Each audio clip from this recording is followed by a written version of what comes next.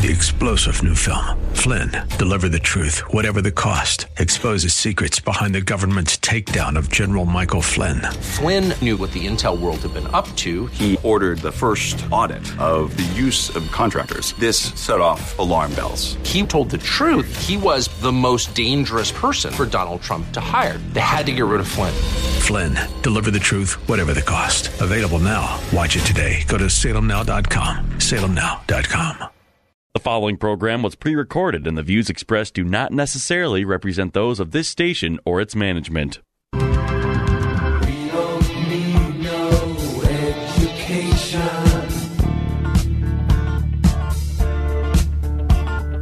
We don't need no thought control. Get ready to take notes because school is now in session.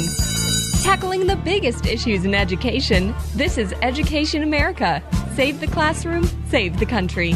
Here are your hosts, Headmaster Rebecca Hagstrom and co-host Mark Durkin. Hey, teacher, believe in kids alone. And welcome to Education America, where we are taking steps to save the classroom so that we can save the country. Come along with us here every Saturday night on AM 1280 The Patriot at 6 p.m. sharp, where K-12 education is the playing field. And as the 16th President Abraham Lincoln so succinctly stated, he said, the philosophy of the schoolroom in one generation will be the philosophy of government in the next. I'm Mark Durkin, joined by my co-host and founder of Liberty Classical Academy, Rebecca Hegstrom. Yeah, good evening. Good to see you, Mark. Nice to see you as well. Yes, we're thick into the Christmas season here. Yes, it is. It's coming fast. It always goes, like right from Thanksgiving through New Year's, it is a whirlwind. It is a whirlwind, I agree. So hang on as we are going right through this season, of course. And, well, speaking of what's coming up very soon, Minnesota's 2022 legislative session will commence next month, and with the new calendar year, Minnesota public schools will once again be fully funded.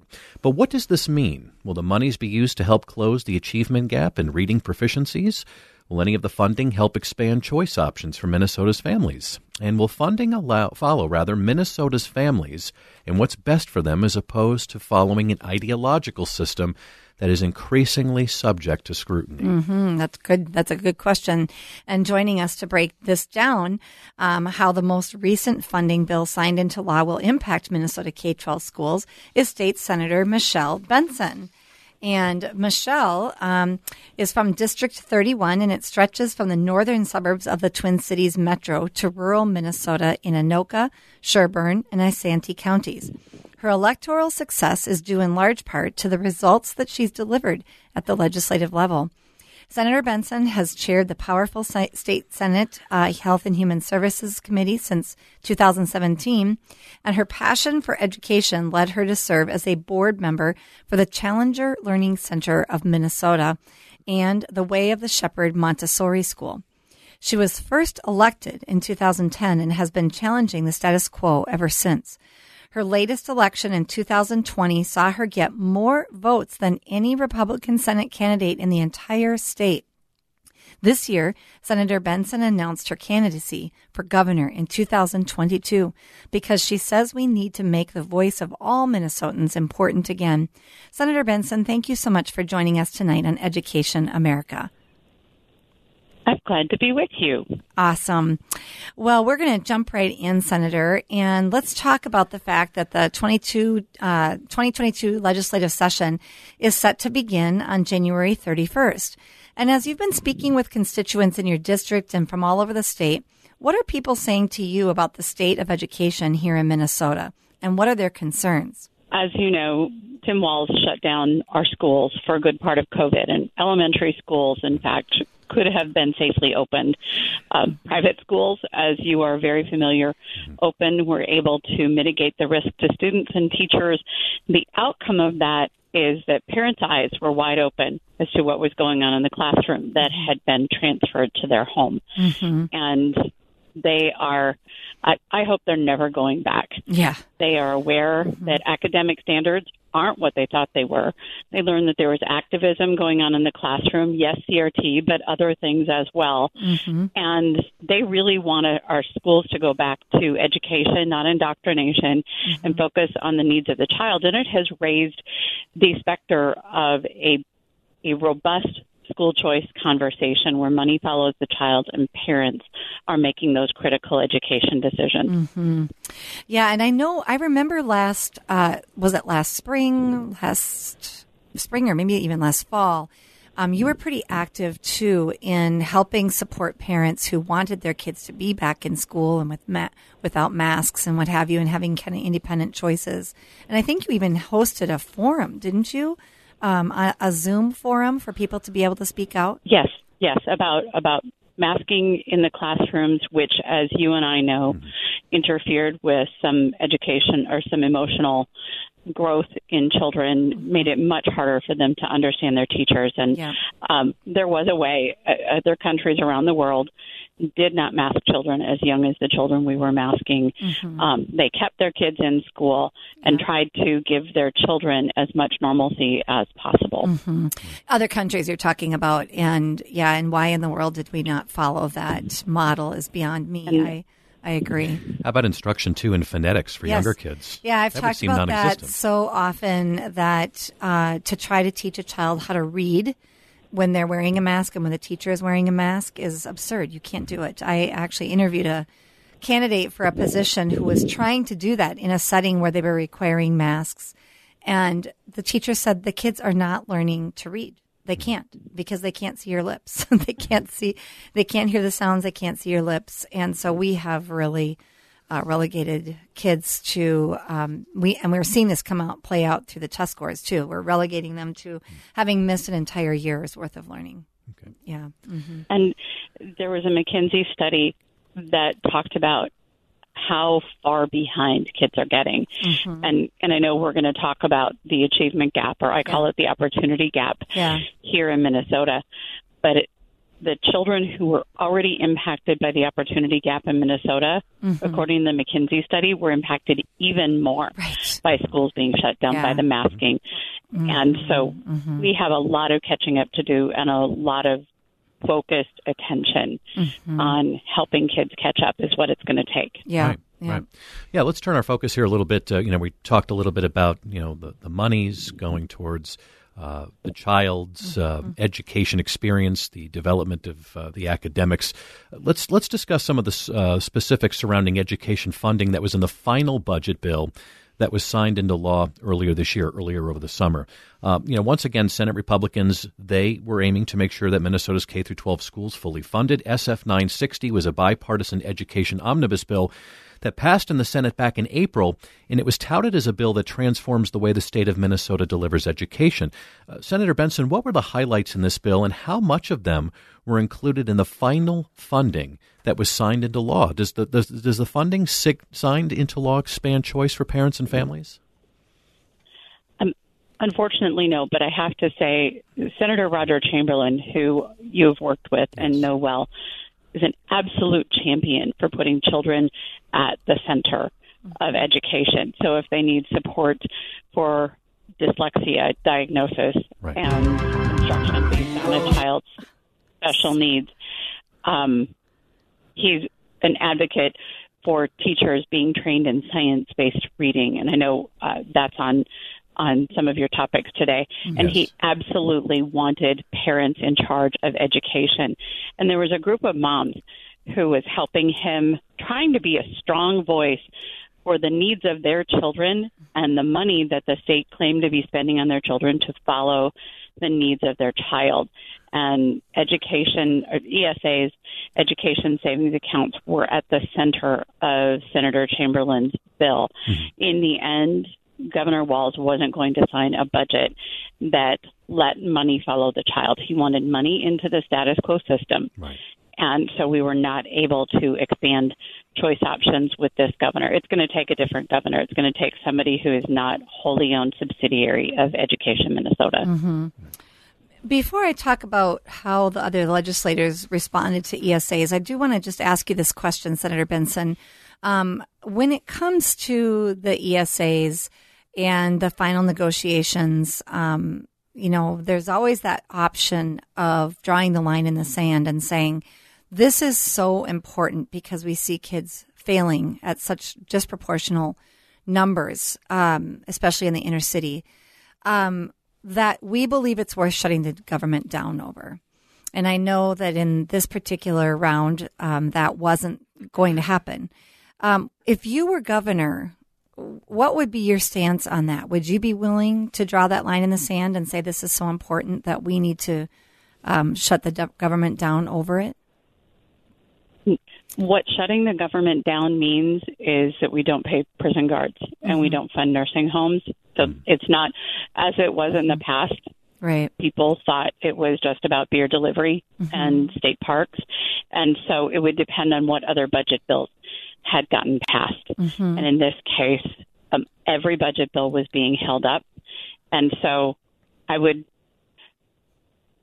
down the government is a last resort, but it shouldn't be off the table completely. And as governor, I just say, I don't know what the problem is with money following the child. If you trust parents and if you're interested in the best outcomes for kids, then you need to give parents the responsibility for making choices for their children. What I find in schools where parents have that choice, they're engaged with the teachers and kids rise to the challenge of parents and teachers partnering and setting high standards. And so it is worth going to the brink to make sure that kids are the priority in our education system and not the status quo. I mean, if you look at how fast the rest of the world is changing, our education system is clearly not keeping up. And I'm not just talking about workforce. Right. I'm talking about adaptive technology. I'm talking about individualized education. They're not keeping up. And, I'm going to be really respectful of Senator Chamberlain. I have not seen anybody fight harder for education choice in my 10 years in the legislature. Yeah. And so if he says it couldn't get done, but I will tell you he tried to keep the formula very even so that it wasn't tilted towards districts that aren't doing a good job. And he worked really hard on literacy because he knows that lifting up literacy in our Minnesota students will make their life better. Science-based instruction is really important. So, going back to the education savings accounts, and I agree with you. I know that Senator Chamberlain has been a champion for school choice for a very, very long time. I wasn't implying, just to be clear, the negotiations. I don't think he was even involved in those final negotiations. So, I just, as governor, I think you would be, obviously. So I just wanted to get your thoughts on that. And it would be clear to me that money following the child, running for governor, I've been saying three things about education. We empower parents. Curriculum can be put on a website so you can see what your kids are reading.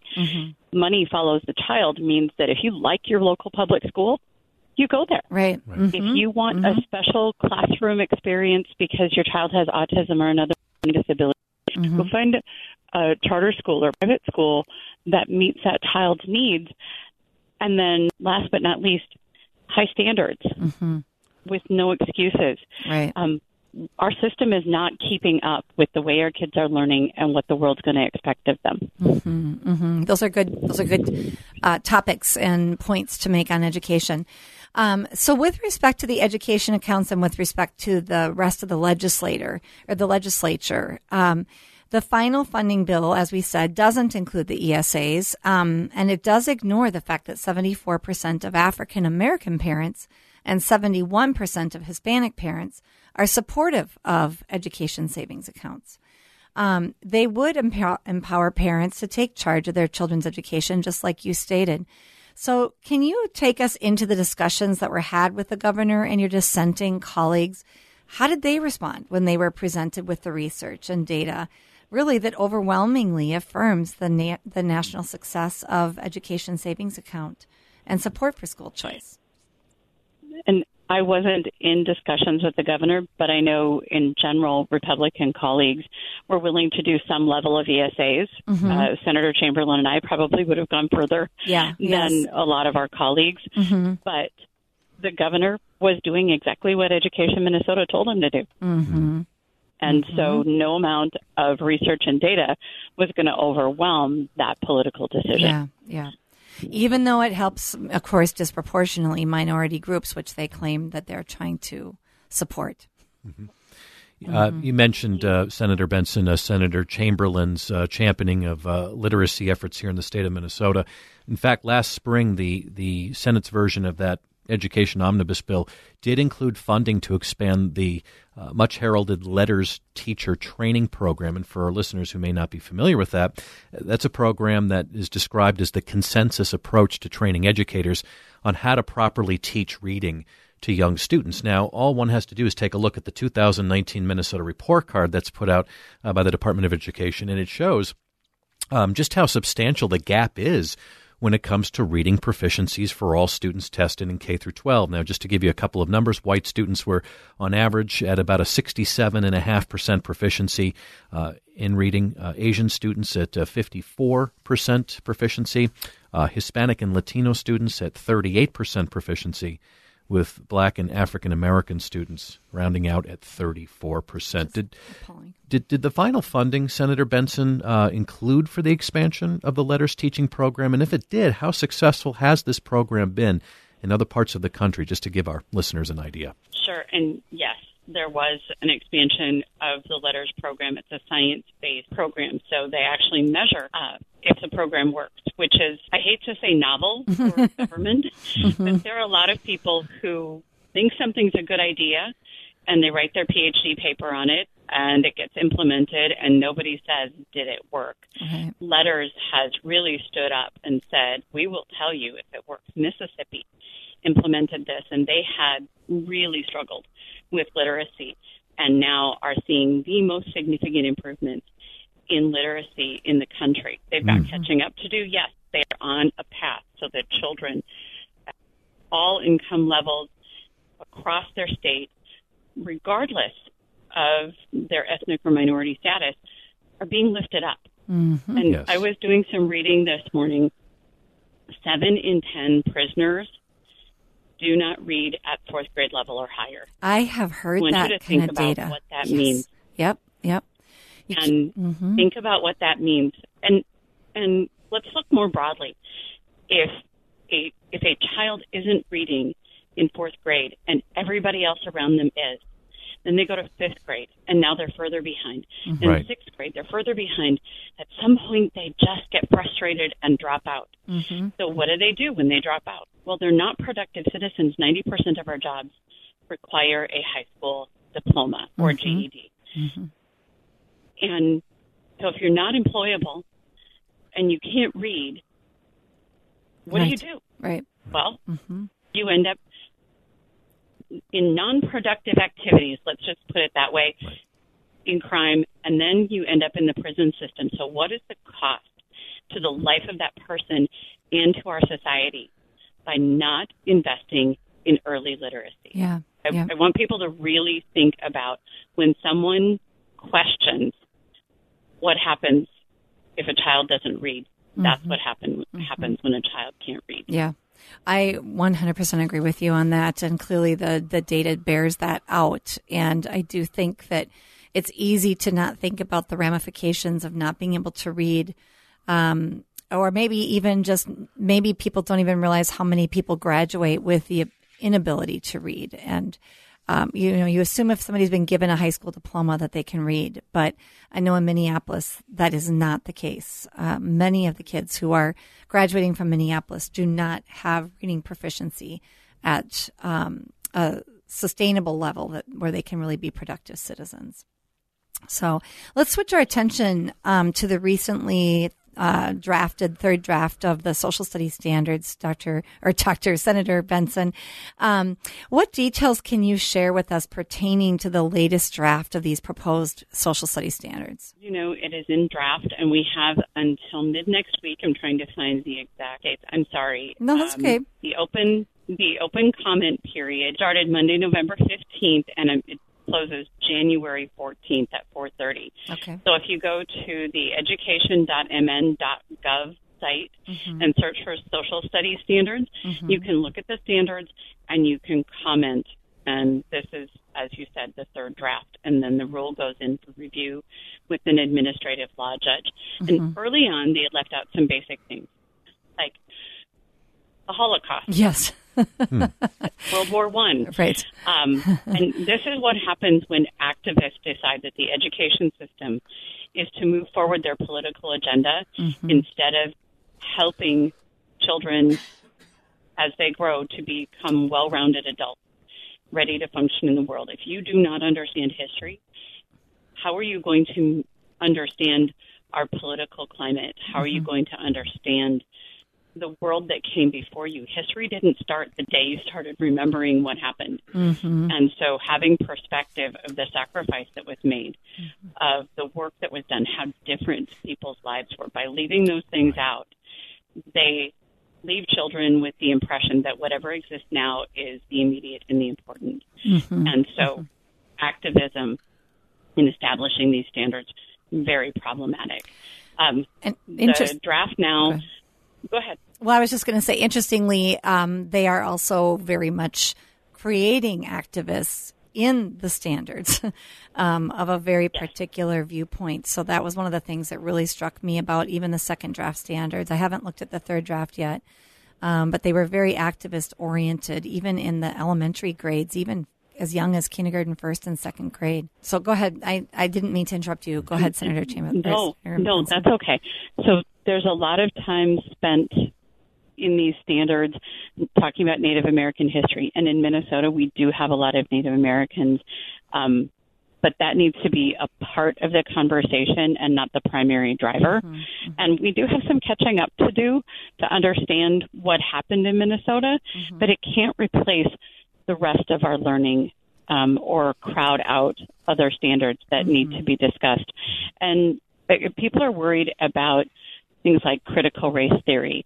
And so when you put in ethnic studies as a fifth strand for social studies, that gives a place for people to talk about how we're divided instead of how we might be different, but we all have the same goals and objectives. We live in America. We are fortunate to live here. We should all be free. We should all have opportunity. Instead, we talk about dominant and non-dominant cultures and narratives. And if we are dividing children, then we are not creating a solid future for our country. Yeah, very good. I think another point to really illustrate here, Senator Benson, is that when the original social studies standards were passed in 2004, it was done by the legislature.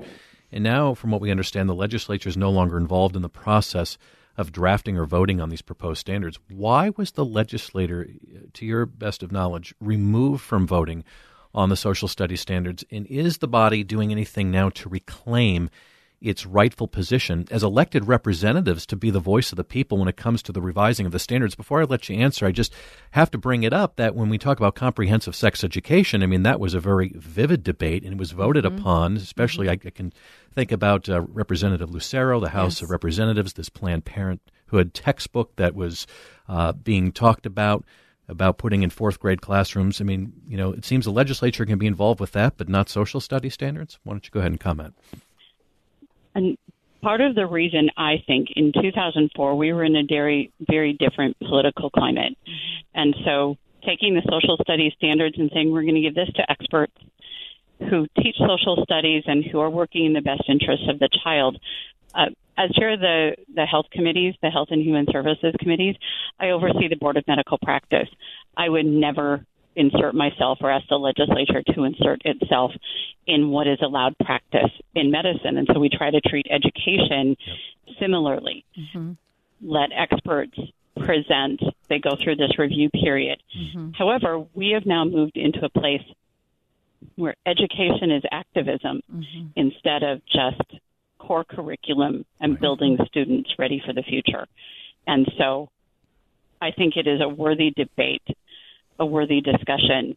Should the standards have to be brought to the legislature for an up or down vote?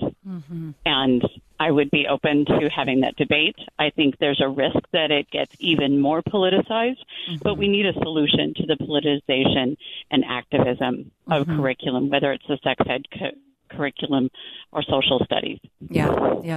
And you know, on that note, the Social Studies Standards Committee is supposed to be a very broad-based group of people who are experts in the realm. Tell us a little bit about the people that were appointed by Governor Walz for this committee. They're not exactly what we would have imagined. No, and there were some people who were really quite traditional, but again, this idea of activism, and we need political perspectives. The political perspectives that were brought in and the activist perspectives that were brought in did not reflect what you and I and parents in Minnesota would consider a good structuring of review of these social studies standards.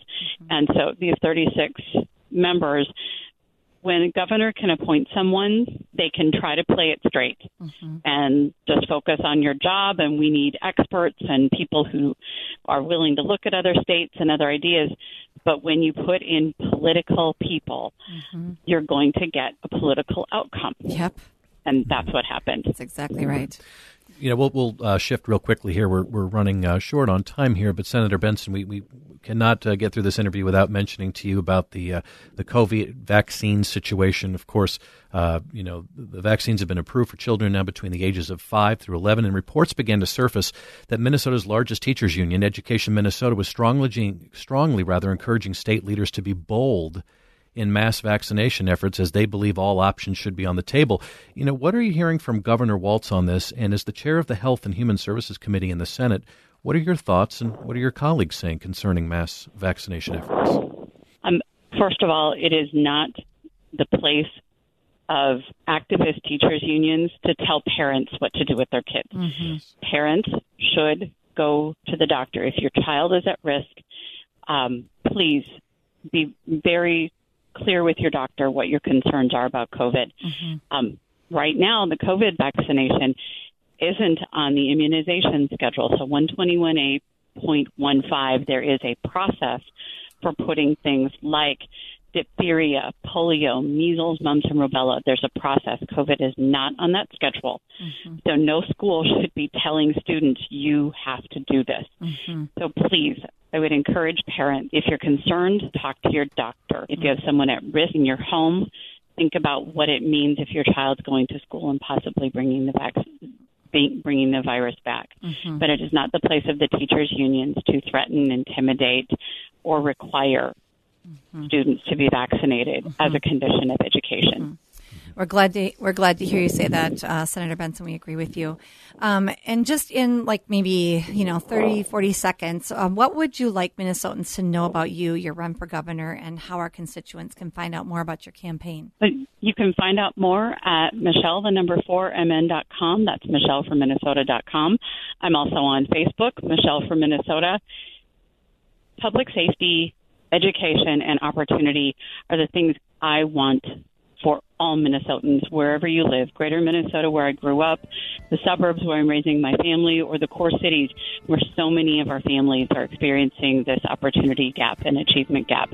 And so when people are safe, which is a core function of government, and they have flexibility and choice in education so that their children's needs are being met.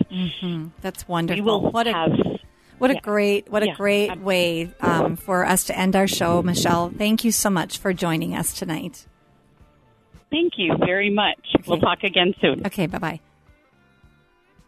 3-star General Michael J. Flynn, head of the Pentagon Intelligence Agency, knew all the government's dirty secrets. He was one of the most respected generals in the military. Flynn knew what the intel world had been up to. He understood its funding. He ordered the first audit of the use of contractors. This set off alarm bells. The explosive new documentary, Flynn, Deliver the Truth, Whatever the Cost, uncovers the facts behind this scandal. Flynn told the truth. He was the most dangerous person for Donald Trump to hire. I find out the worst enemy that I'm going to face in my life is right here in America. They took my assessment and they wanted me to change it. And I was like, I'm not changing it. They had to get rid of Flynn. With in-depth interviews, archival footage, and never-before-seen personal records of the man behind the headlines. I just felt like I was drowning. Flynn, Deliver the Truth, Whatever the Cost. Available now. Watch it today. Go to salemnow.com. salemnow.com.